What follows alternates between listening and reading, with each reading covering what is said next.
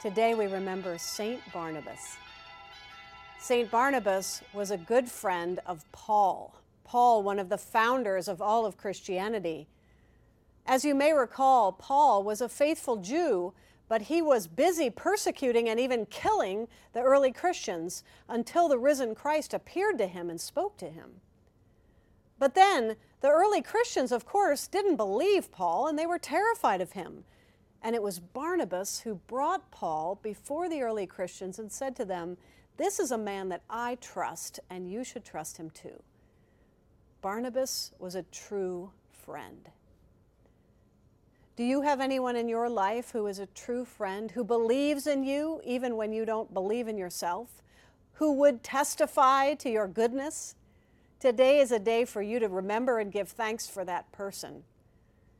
If it weren't for Barnabas, we might have never known Paul's beautiful letters or his witness as a founder of our faith. But thanks be to God, Paul had a very good friend.